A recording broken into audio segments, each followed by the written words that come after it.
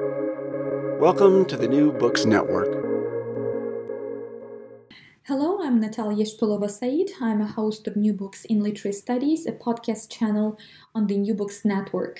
I'm delighted to speak today with Kieron about his recent book, Endless Flight: The Life of Joseph Roth, published by Granta book in 2022. Kieron Pym is a non-fiction author. His previous book was about a man who connected the worlds of art, rock and roll, and criminality in 50s and 60s London. That book, Jumping Jack Flash, David Litvinov, and the Rock and Roll Underworld, was named the best debut biography of the year in The Guardian. Aside from writing biographies, Kieron Pym is the author of popular science book about dinosaurs and the editor of a volume of medieval Hebrew poetry. He also works as a writing tutor, journalist, proofreader, and copy editor. His journalism for national titles includes a cover story for The Guardian's Weekend magazine and book reviews for The Guardian, The Daily Telegraph, and The Spectator. Kieron Pym teaches creative writing courses at the University of East Anglia. Hello, Kieron. Thank you so much for joining me today. Hello, Natalia. It's a pleasure to speak with you. Thank you very much. Congratulations on this new biography. Endless Flight tells the story of Joseph Roth, and this story is fascinating for many reasons. One of the intriguing things is that his life appears to be tightly connected with political and historical developments that took place during his lifetime. So, when did you encounter Joseph Roth for the first time, and how did the idea to write a book on Joseph Roth transpire? Okay, I first encountered his work in 2002 or 3. It was when his book, The Wandering Jews, was first published in English translation, published by Granta, translated by Michael Hoffman. And that book was recommended to me by my cousin, who thought that I would find it interesting. And I did. I found it fascinating, not only as a survey of the situation of Jewish communities within Europe in the 1920s when he was writing it, but also for what it told us or what it didn't tell us about the author. You came away with a rather haunted sense of this man who was semi-present in the text, but also not quite. One of the best-known bits of the book is when he goes to Galicia and goes to a little town, goes to a shtetl, and describes the people that he encounters there, the Wonder Rabbi that he meets, the Hasidic Jews that he encounters, and their lifestyles, their rituals, their traditions. And what you don't read, what you're not told, is that actually this was the world that he came from. This was the world that Joseph Roth actually originated from. But he writes about it rather as if he was a kind of intrepid reporter from afar, exploring on behalf of all of us who were not from that world, which by then he was in a way, because by then, this book was published in 1927, by then he was kind of well established in Vienna and Berlin and Paris. He was known in all these places as a novelist and journalist. And he had tried to assimilate into these places. And in doing so, he had kind of left behind the world of the Ostjude and the Eastern Jews that he originated in. And yet there's clearly some kind of knowledge, some fascination on his part. Clearly this world still has a hold over him. So the way he writes about it is so beguiling and fascinating and makes you think, well, who is this man? He's kind of intimate with the story, with the world he's describing, and yet he doesn't quite make that explicit in the text. So I was fascinated and haunted by that. I thought, this is a man, this is a writer I would like to know more about. I didn't really do much about that for quite a while until I'd finished writing my last book, which was published in 2016. And then after that, I started thinking about what I might do next. And I started thinking again about this writer who had fascinated me when I read him, I guess, about 13, 14 years before. And I started reading around him a bit more, and I Googled him, and I kind of got all the more fascinated. And one of the things that I read was a review of his collected letters, again translated by Michael Hoffman, a review by Lara Feigl in The Guardian, which said that there was no English biography of him, and the collected letters, which trace the trajectory of his life, would stand as his biography. And I thought, well, that's very interesting. There's a major writer who doesn't have a biography in English. I thought, I wonder if I could do something about that. So I started reading around more intensively from there. And the more I read, the more fascinated I became. And the project gained momentum from there, really. And here I am, several years on. That was 2017. So, yeah, it's been about 5.5 years.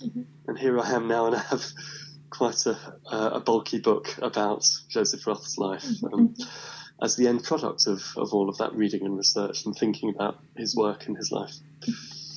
Do you have any algorithm for compiling a biography? So do you have some sort of a strategy that helps you probably to systematize all the material, but as we can imagine, it involves a lot of reading and a lot of material that has to be somehow put together in order to create this nice portrait, right, of those on whom you write biographies.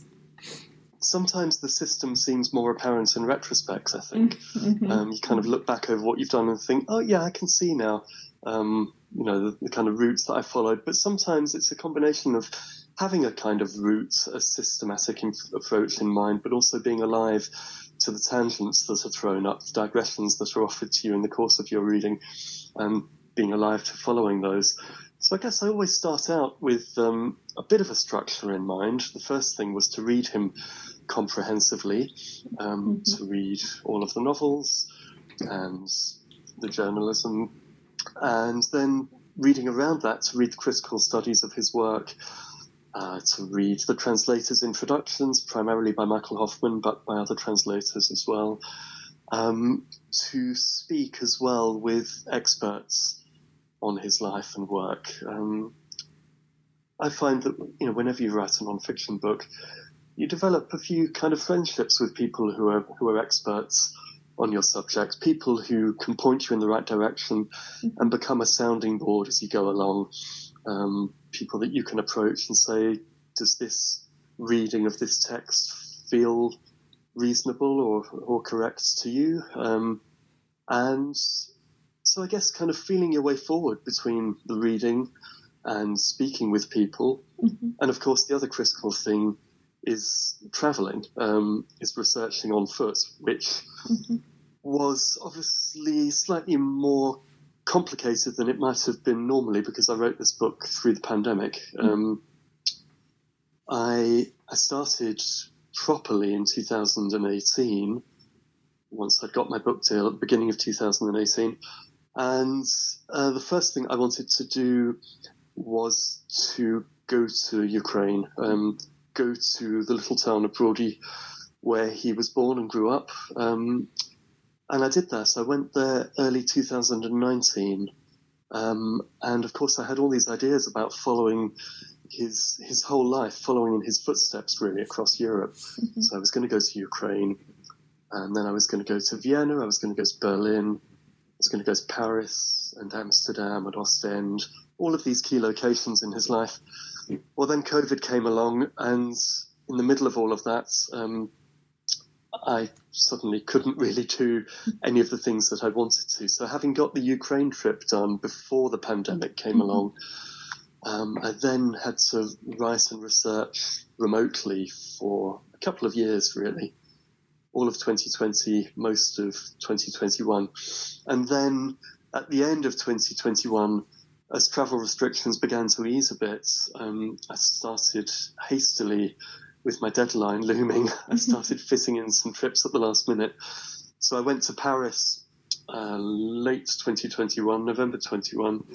And then January 22, I went to Amsterdam and Ostend as well, thanks to my book's Dutch publishers, Atlas Contact, who very kindly funded a trip for me over there so that I could write more about his time in the Low Countries, which was a win-win, really. I wanted to be able to do that, but it was also a bonus for them so that I could kind of tailor the book more to their readership as well. So, yeah, really at the last minute, because my deadline was early 2022. I managed to fit in those trips as well, and the book, I'm sure, benefited from going to those places. So Paris, I wanted to follow up. I wanted to follow up on this question about traveling to all these places where at some point Joseph Roth lived or worked. So why was it crucial from your perspective, right, to go and experience those physical places, geographical places? And in what way did this trip somehow shape your narrative and your book in general? Whether there were some changes, for instance, as a result of traveling abroad and seeing those places and just, just being in those locations. Yeah. Let me think. I'm trying to think what changes there might have been to my understanding of his life as a result of traveling to those places. I suppose one example would be when I got to Paris. I stayed in the hotel that was the first hotel that Roth stayed in when he first came to Paris, first settled there in summer 1925. He and his wife, Friedel, first of all stayed in the Hôtel de la Place de l'Odéon in the 6th arrondissement. And it's still functioning, so I thought, well, I've got to stay there. So I stayed there. And it's on the Place de l'Odéon, which is, this place, this square, which has streets shooting off in every direction into the left bank. And going there really made me realise how much he would have felt at the heart of things. It's such a beautiful and culturally important location. And you could imagine that he really would have felt the sense of homecoming that you get from his letters that he wrote around that time. You could see why he would have been so excited to arrive there. What a feeling of kind of spiritual and intellectual homecoming he would have felt on arriving there at that time. So that was important. Obviously, going to Brody was incredibly important. I felt that should be the first place that I went, and it was. And it really gave me a sense of how far east he originated from, how far he travelled in geographical and cultural and intellectual terms between his place of origin and the worlds that he worked himself into in Vienna and Berlin and Paris. So to walk those streets and to see the ruins of the Jewish Eastern Europe that he grew up in, to see that really kind of brought home what this town had been when he lived there, and just how poignant it is that, like so many formerly predominantly Jewish towns in Eastern Europe, it's a shadow of what it once was. And so to see the ruins of the synagogue, for example, and to walk the streets and see the signage saying that there used to be many smaller synagogues and cheders around the streets, just to get the kind of the sense of the remnants of the Jewish world that once flourished there. I found that very moving, and I think that fed into the earliest parts of the book in particular. The other thing to mention is that I did, although I had to cancel a trip to Vienna because they went into lockdown just as I thought I was going to go there, I had at least been there on a stopover on my way back from Ukraine. And I had a few hours where I walked around Leopoldstadt, where Roth lived, and where also just by the by, it was where my maternal grandparents came from as well. And I guess some of my interest in his life comes from being interested in my Jewish ancestry on that side and the origins, the world that my grandparents and great-grandparents came from. So I had some time walking around Leopoldstadt, and again, that kind of gave me a sense of the Jewish enclave that he moved into when he first moved to Vienna, and how, although he'd moved from what was Galicia to Vienna, it was still a very Jewish world, but it was a Jewish world, a Jewish quarter within a bigger, more cosmopolitan city, I guess. So the travelling was incredibly important, really. I think, it hopefully brings your writing to life. That's the idea anyway, because you go into these places and however much may still be extant from the time that you're writing about, you still get certain feelings that give you a sense of geography, of atmosphere, of culture. So to walk around Vienna, you get a sense of scale. What else? I mean, it's just things like, it can be things as small as if you walk out of the alleyway that's led from the house where Roth grew up onto the street he grew up on, which was then, in German, it was known as Goldgasse. It's now, you might have to correct my pronunciation, but Volitiert Solotta, meaning the same thing, kind of golden streets. To walk from the courtyard where the house was through the alley onto the street, and to get the view that he would have seen as he walked out onto the streets as a boy, that kind of thing can really help put you into your subject's perspective. And it can be things as little as, that if the sun is kind of shining in a certain direction, then shadows fall in this direction. This side of the street is cast in shadow. The light plays on this kind of facade here. You can see the spire of a church down the road. You get into the perspective, and that enables you to write with a bit more atmosphere and colour and just a bit more sense of human experience, instead of writing from afar with a kind of cooler, more detached quality. Right. So that's what I'm always aiming for anyway when I try to write about people. I like to try to get into their world as much as I can.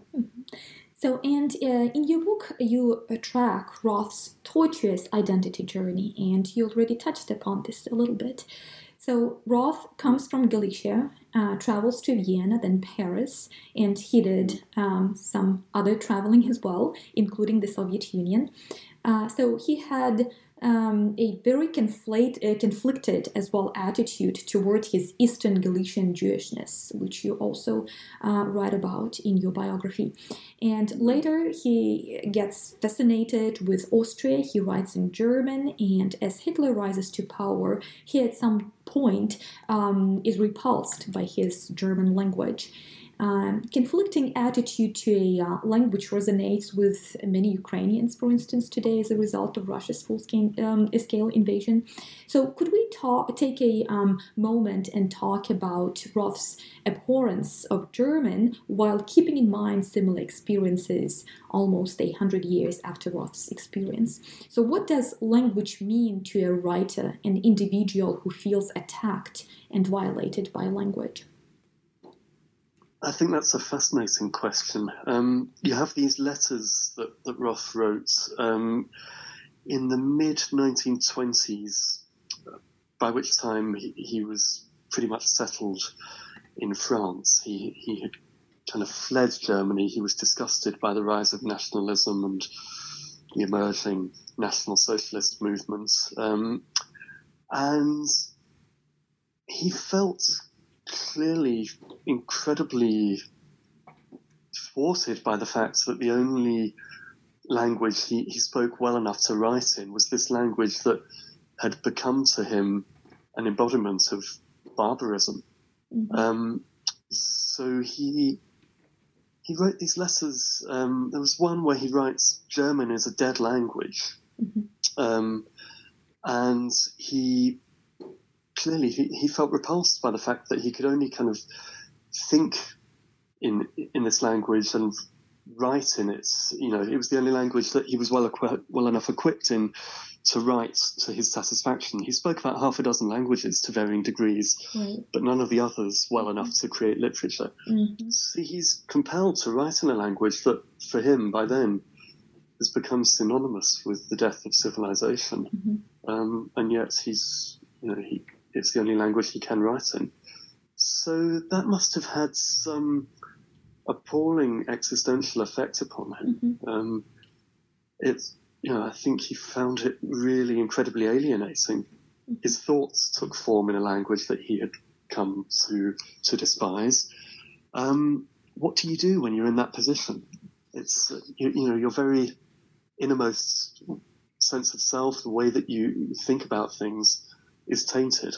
Mm-hmm. So when we look at the ways in which Roth became so kind of so fractured and fragmented and torn up inside and convulsed with self-loathing and also loathing for the world around him as he saw it developing, I think that's probably a significant factor within that process. So it's a really interesting point you raise about Ukraine as well. I mean, I'm not properly qualified to comment on that, but I'm really interested to hear what you think about what the parallels are there, and what you thought about your compatriots' situation when reading what I had to say in the book about that. Yeah, well, my question was prompted by the fact that after the full-scale invasion that took place last year, many Ukrainians decided to abandon the Russian language because for them, as you just described the response of Joseph Roth, for them, the Russian language in this case became a language of violence. Yes, it became a language of violence, and that kind of violence was felt not only on the linguistic level, but on the somatic level, on the level of their just bodily experiences as well. So for this reason, I just wanted to follow up on Roth's ideas and thoughts in relation to his experience with his language. Yeah, I think that puts it brilliantly. As you say, at a somatic level. I mean, it must have been absolutely consuming for him. Right. And I think it had a terrible effect on him. Okay. So he also participated in the First World War, and those impacts were quite traumatic on the one hand. On the other hand, they came to be quite significant for him as a writer. So would you talk a little bit about his experience as a person who participated in the First World War?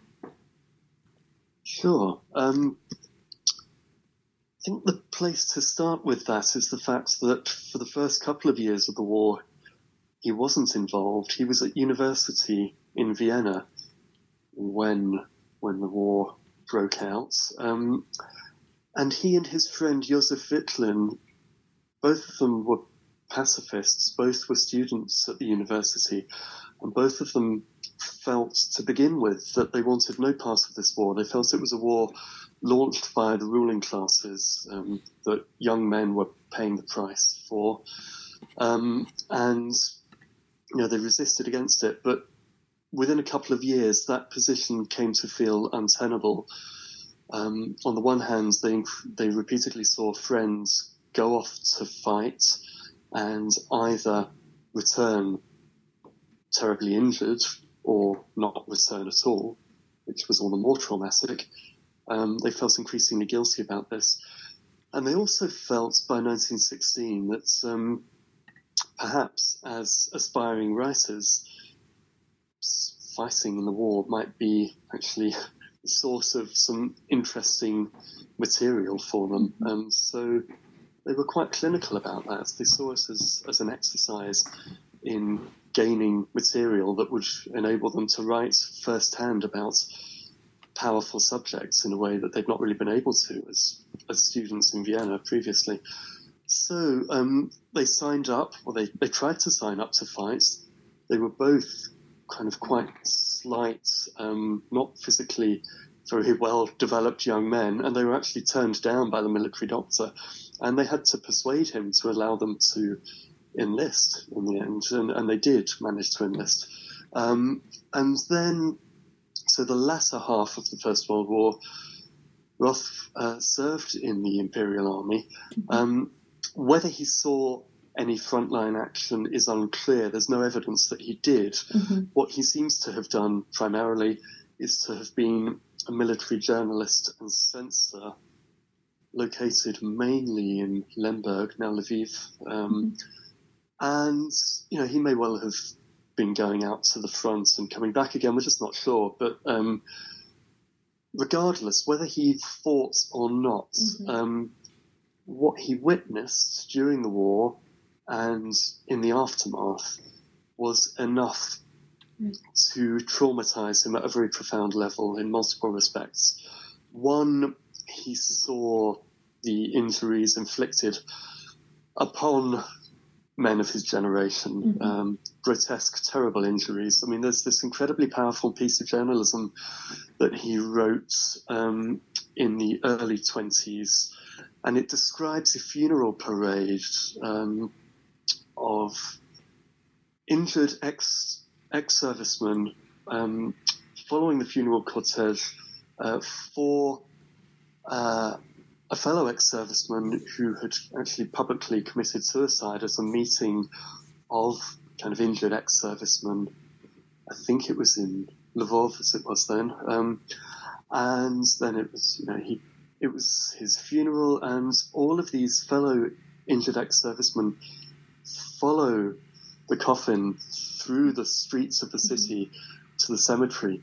And Roth describes them, and it's horrendous. He describes their different terrible injuries in really quite grotesque, compelling ways. And you get a sense very clearly from this article of just how the severity and horror of their injuries imprinted itself on his mind. So that's the kind of particularity of the trauma. But the more general trauma that affected him every bit as much, if not more, was the fact that he lost his home, as he saw it. He lost his homeland. The homeland that he grew up in, the Habsburg Empire, and the Crown Land of Galicia that he grew up in, as he later described it, as the only fatherland he ever had. Of course, the Habsburg Empire, the dual monarchy, collapsed at the end of the First World War, and with it, the world that Roth had grown up in. And he never really felt he had a home again. He was always looking for a home afterwards. As I said, he felt he had it for a while when he came to Paris, but that kind of, that faded away fairly quickly. And he was always searching for home from that point onwards. But the kind of childhood cradle, as he once described it, of the Habsburg world, when that collapsed and disappeared, it enacted a terrible trauma on him. He felt homeless, he felt rootless. He was kind of literally stateless in the aftermath of the war. He had Polish nationality conferred upon him, but he didn't want that. He wanted to be Austrian, so he then had to apply for Austrian nationality and eventually received it, but then that became quite a saga through the 1920s because he had to prove on a couple of occasions that he really was. He really merited Austrian citizenship in an anti-Semitic environment when the Ostjuden from the former eastern parts of the Austrian Empire were being very looked down upon by many people in Vienna and viewed with anti-Semitic hostility. So he never really had a home again, and that was another aspect of this kind of this great trauma, this great ripping away of the world he had grown up in So we've seen that the language he grew up learning and speaking and writing in became cold and hostile to him, and the world that he grew up in that seemed like his home collapsed around him as well and vanished. So you can see how he would emerge into that post-war world in the kind of defenseless, vulnerable state that he did, and how he became the very troubled person that he did. He indeed embraced this sense of homelessness, and on the other hand, the way you present him, it looks like he felt at home when writing, and he would feel lost again in the world when he would put his pen down. And his habit of writing was also quite interesting. Public spaces would inspire him, not distract. So would you talk a little bit about Roth's writing routine? Yeah, I mean, I find that fascinating and so counter to my Yes. my needs as a writer. I mean, for me, it's hard enough to write if there's anyone else even kind of moving around in the house when I'm working at home. You know, if I can hear my children kind of talking downstairs, and then I start thinking, even if they're not actively, if the noise isn't actively disrupting, I start thinking, oh, I might get distracted. I can't think straight. What if someone comes, So, and I think many writers are like that. So I'm astonished by the fact that for him, I think he found silence off-putting and overwhelming. I think he likes a kind of white noise of the kind of hum of a cafe atmosphere around him. He likes people actively talking around him. He likes sitting at a table with friends, and he would move between these states. He would move between chatting with them and then slipping into his writing frame of mind, and then he would kind of return to his article, and then he'd return to conversation for a bit and move back and forth between these states. How you do that, I don't really know, but that was his preferred way of operating. And I suppose what I can understand that you take from that is, because he was a writer who was so fascinated by humanity and so attuned to other people, he came to life amongst other people, and he was always on the lookout for little human stories. He developed as a journalist before a novelist, really, and as a journalist, he developed particularly as a practitioner of the feuilleton form, which were these kind of half-page sketches, typically describing little human encounters, little fleeting moments with universal implications.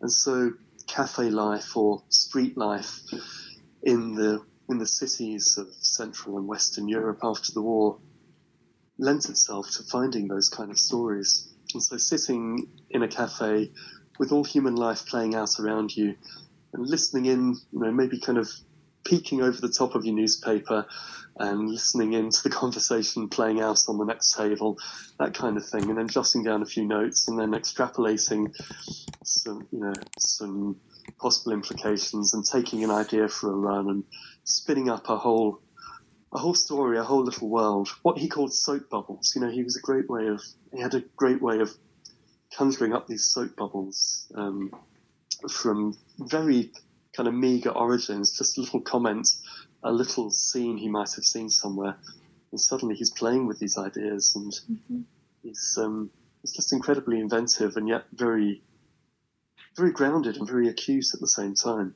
Had this wonderful balance between writing that was very rooted in the here and now, but also playful and inventive and imaginative and speculative as well. So yeah, I mean, in terms of his practice, the more you look at it, the more you can see why actually working in public worked for him. But I just hugely envied his powers of concentration and his sheer kind of doggedness and determination to be able to just lock out what was around him and write, when people were talking in very close quarters to him. Yeah, well, could we talk a little bit about his relationship with women? So he had quite ambivalent relationship with his mother. It was some sort of between love and coldness. And his relationship with his wife, Friedel Reichler, was also far from being smooth. And she, in fact, proposed to him first, right? But he took some time and then left, and later they reunited.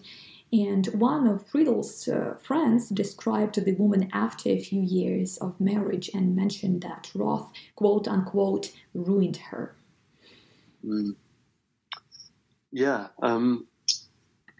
So to start with his relationship with his mother, I suppose the place you start with that is the fact that his father went insane before Roth was born, and was taken into psychiatric care first of all, and then lived with a rabbi, a wonder rabbi who it was hoped might be able to cure him, but as far as we know, never did.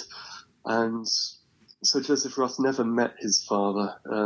So there was a great absence where the father might have been. And instead he grows up with his mother, Maria Roth, near Grubel. And they lived in her father's household on this street, Goldgasse in Brody. And it was an incredibly tight relationship. She understandably didn't want to lose her only child, having lost her husband, his father. And so she was incredibly protective, and this was counterproductive. He wrote in a little kind of reminiscence of childhood of how, and we're never quite sure how true these reminiscences were, because he was a great fantasist and self-fictionalizer. But one of the things he wrote was that he used to quietly kind of get dressed in the small hours of the night and slip out of the house just to wander the streets on his own in order to feel some freedom, because his mother was so overly solicitous and overbearing, overwhelming. She was just she was always there, cared for him deeply, but this had a counterproductive effect that he felt stifled.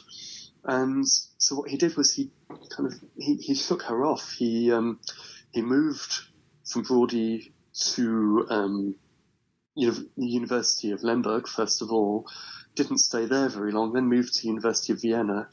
During the First World War, when she had to go to Vienna as a refugee from the East, they lived together again for a while. But then she returned after the war, and they had very little to do with each other for the rest of her life. She died in 1922, very shortly before he married Friedel. And by that point, they were really quite estranged, and he seems to have transferred his affections, which were already an ambivalent relationship. He transferred his affections from his mother to his wife. And from that point onwards, the way to look at his relationship with women really is that I think, on the one hand, he really needed his freedom. He was always very wary of being stifled in any way, as he had been when he was growing up. And on the other hand, he looked to women to serve him, to kind of to wait on him in the way that his incredibly attentive mother had done. And he was, you mentioned that he was ambivalent about women. He was, but he was also more than that. He was, sadly, I came to realize over the course of working on the book, he was just plain misogynistic. There's a story called The Triumph of Beauty, which he wrote in the 1930s. And whereas in some of his previous fiction, he has seemed to objectify women, to be rather patronizing towards them, not really to inhabit women's perspectives very much in his fiction. In this story, it's clear that he despises women. It's horrible. It's the way that he writes about women is incredibly damning, mocking, belittling. He sees women as the ruin of men. And it's really horrible. It's the one story where you suspect his kind of inner, darkest feelings about women are fully manifested. And this was written in the context of his marriage to Friedel having completely broken down, in the context of her having gone insane. As his father went insane, she went insane and was institutionalized. But her descent into schizophrenia came within a marriage that was horrendous, really. I mean, he was already controlling and belittling towards her. His work always came first. His needs always came first. She was someone who was of anxious disposition and needed stability, needed calmness, needed to be rooted. And instead, what she got was marriage to a man who lived out of 3 suitcases and lived in perpetual motion, crisscrossing Europe by train, moving from one hotel to another. And she followed in his wake and lived in hotels with him. And it was just too much, I think. It was too unsettling. It was too confusing, and it just amplified her anxiety terribly, and it absolutely broke her. And he wasn't very sympathetic, as far as we can tell. So as her mental health declined, his drinking worsened. His drinking, no doubt, contributed to her mental health declining further, and the two things go hand in hand. And she was institutionalized. He became a fully blown alcoholic, and his attitudes towards women from that point onwards were very troubling indeed at times. So yeah, it's really the darkest elements of his personality that I discovered when really delving into who he was. Yeah, I also wanted to talk a little bit about his trip to the USSR. And he went there as a friend and as a well-known writer, I mean as a friend to the state, but he left as an quote-unquote enemy. What did he see? Why did he turn into this quote-unquote enemy? Of course, his image as an enemy is presented by the Soviets. Yeah, why did he turn into an enemy, as they saw it? Well, he was skeptical but interested by the time he got there. As a student, a kind of radical student during the First World War, he was a socialist and something of an anarchist, and someone who was fascinated by the revolution at that point. And then as the 1920s progressed, he became increasingly skeptical. And he was interested to go there to find out more about what was going on. While he was there, he met Walter Benjamin, and they had an evening in Moscow where they were sitting and eating and drinking and talking together. And Benjamin recorded in his diary afterwards, he said, the long and the short of it, he, Roth, had come to Russia as a, brackets, nearly, close brackets, confirmed Bolshevik, and was leaving it a royalist. As usual, the country is left footing the bill for the change in colour that occurs in the convictions of those who arrive here as scintillating reddish-pink politicians under the banner of left-wing opposition or idiotic optimism. Now, I'm not sure if he was a nearly confirmed Bolshevik, but he was kind of sympathetic stroke skeptical. I think he wanted to see the system work well, but was skeptical. What he saw while he was there was enough to make him think, hang on, there's something seriously wrong here. And what I think really troubled him was the way that he saw people learning not to think for themselves. He was very troubled by how he saw people learning, how can I put it? He talks about tinned ideas, kind of prepackaged ideas. And for someone who was, if he was anything, he was a free thinker. He became a great individualist. He was a liberal in the end. He was very concerned with freedom, with having the capacity to think for oneself, and he was very alarmed by the way he saw people being trained to think in correct ways, to know what to say, and how to say the right things that would enable them to progress within the Soviet system, but not actually being able to think critically, to have any skepticism, to think for themselves. And yeah, I think that troubled him deeply. You can see that as well in the novel that he wrote while he was travelling in the USSR and afterwards, Flight Without End. He'd obviously also picked up on the paranoia that people felt about the fact that people all around them could be informing on them, that you couldn't really trust anybody. So I think those two things put together left him very, very troubled by what he saw.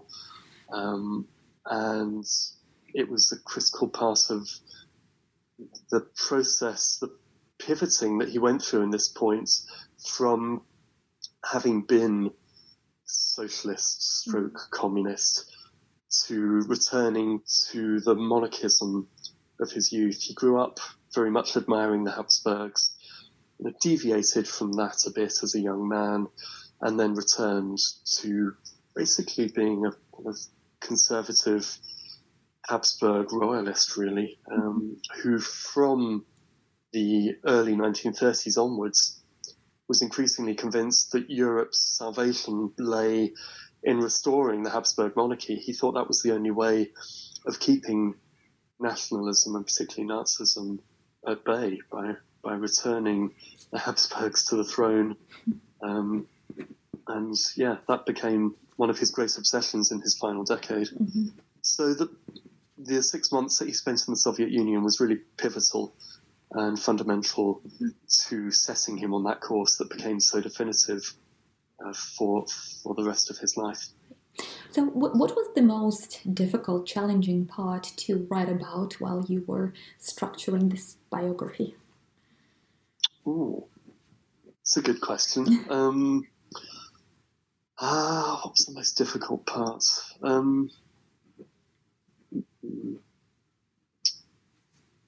Well, I suppose I was most conscious of really wanting to get the section on the Radetzky March right. So that felt difficult in that I felt like this is his great book. I've got to get this right, and it's the heart of my book, really, writing about that. It's the apex of his achievements. I have to reflect. I have to show how great it was, and how just the part it played in his career as a novelist. I felt I really had to get that right.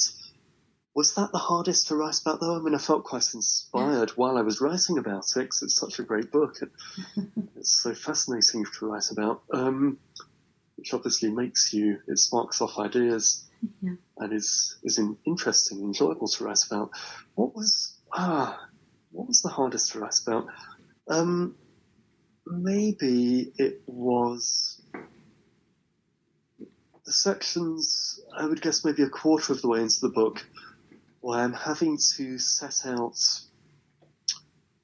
the intellectual ground, the cultural context in which we need to understand his sense of self as an Eastern Jew in that time and place. So where I was trying to make clear the tensions operating within him, the pulls between East and West, the feelings of admiration that he had for the Ostjuden of the Galician world that he grew up in, but also the admiration he had for Vienna, the world of the Habsburgs, the world that he wanted to assimilate into, how torn and pulled he felt between those. And there's sections of the book there that I had to write without a huge amount of narrative, and I always want to try to get the discussion of ideas, to work through the ideas in the course of storytelling, of staying within a narrative. I couldn't always do that there, and I suppose there were some bits there where I felt like, am I getting a little bit bogged down here? Or, I feel this is ground that needs to be covered, but is this a little bit of me saying to the reader, bear with me here, we need to get through this stuff before we can get back to the narrative moving at pace. I was never quite sure if I pulled that off entirely. I think that was probably the hardest bit. So, yeah, there's a certain amount there of, hello, reader, bear with me here. We've got to understand this stuff. So please, let's understand this, let's understand that. And then, you get back to, it's pretty much the First World War, really.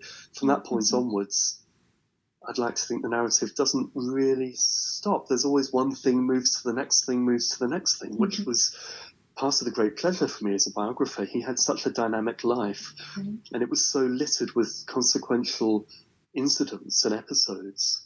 So you could say, this happened, which made this happen, which made this happen. And it's a, very propulsive life. He was a biographer's dream, really. But yeah, that would be the hardest bit. That kind of intellectual scene setting that I had to do around a quarter of the way in. Yeah. Are you working on a new biography at the moment? No, I'm not. No. I'm not working on anything at the moment. Well, I'm not writing anything at the moment. I'm teaching primarily. When I do write something else, I'm thinking it might not be a biography next. I've just listened to biographies back to back. All told, they've taken me about 12 years. And they've both been absolutely fascinating and involving. And I've loved writing them both. But I feel like the next thing I need to do needs to be fresh and different, and conceptually something quite different. So I'm toying with the idea of a kind of social history. I'm not going to say any more because it's actually too vague in my head to talk about really anyway. But I haven't got far with that yet anyway. I'm hoping to get it moving later in the year, perhaps. Well, but for the moment, the focus is on teaching, really. And I'm still talking about this book a fair bit, and I'm not someone who's very good at working up and writing, one book idea when I've still got a head full of the previous book. Roth would have been brilliant at that, I'm sure. He was always working on multiple book ideas, and he was finishing one while he was selling the idea for the next and pocketing the advance, and then on we go. But I can't operate like that, I'm afraid. I'm still letting go of this book.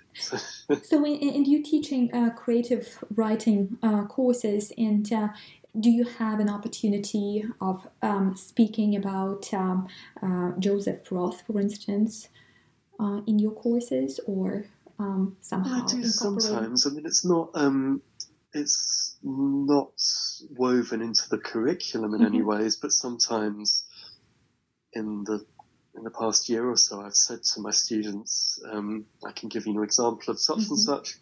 When I'm teaching, I primarily teach on the MA in biography and creative nonfiction at the University of East Anglia here in Norwich. And sometimes I've been able to say to my students, here's an example from my experience of writing my book about Joseph Roth.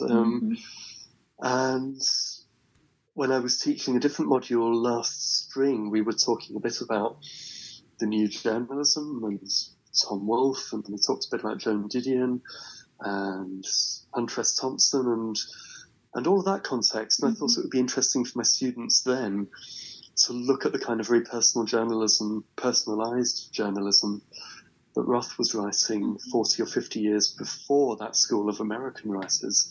So I sent them some of his feuilletons to look at, and that was quite productive as well. But that was supplementary reading, really. So, not really woven into the curriculum, but more supplementary contextual reading, stroke experience.